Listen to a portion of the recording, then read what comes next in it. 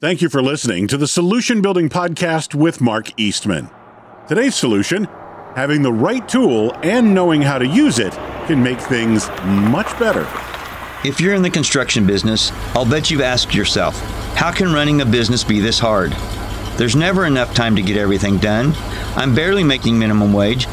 I could work less and make more if I were flipping burgers.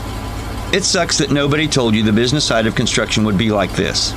I'm Mark Eastman, and as a professional builder and general contractor for over 40 years, I've felt that pain. That's why, as the owner of Timber Creek Construction, I developed systems to make the business side of construction easier. Welcome to the Solution Building Podcast, where we'll discuss construction problems and solutions. Now, here's my friend Nick Natarella with this week's solution.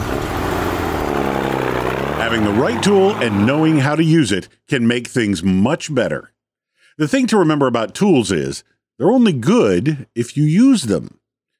Over the last couple of weeks, we have discussed why it's critical to save money for those big, irregular expenses and unexpected emergencies.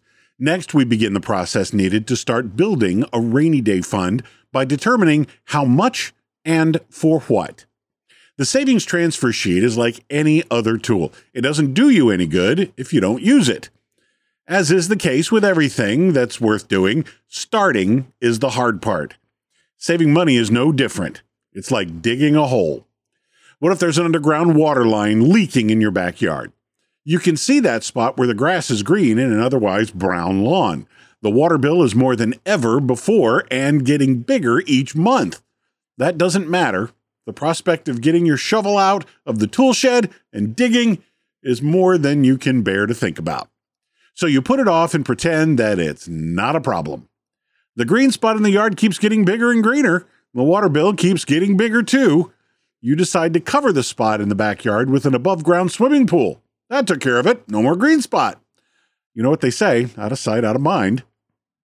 Then one day you get a water bill that is so big, you decide that you've got to do something. So you drain the pool, get a shovel, and start digging. Then before you know it, you've uncovered the pipe, found the leak, made the repair, and filled the hole. That wasn't near as bad as you thought it was going to be.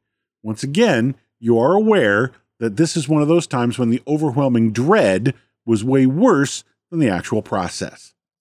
The next water bill is back where it used to be, and you wonder why you weren't more proactive. A shovel is a simple tool that's easy to use. It can fix a problem before it gets too big, but only if you use it. If you don't, the outcome can be devastating.